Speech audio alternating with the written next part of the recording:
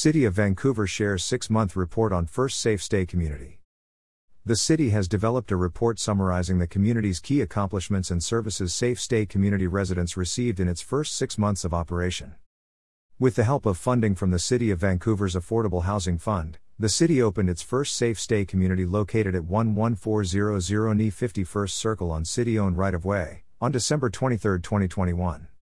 More than 6 months later, it continues to provide the most vulnerable in our community with comfortable, dry and secure surroundings and access to high-quality, compassionate healthcare and social services while they work to transition out of homelessness.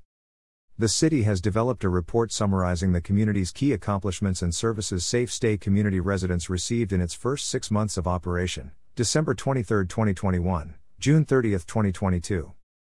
Key accomplishments include 74 referrals made to partner agencies for medical and mental health care, education, employment, housing, pet car and other benefits assistance.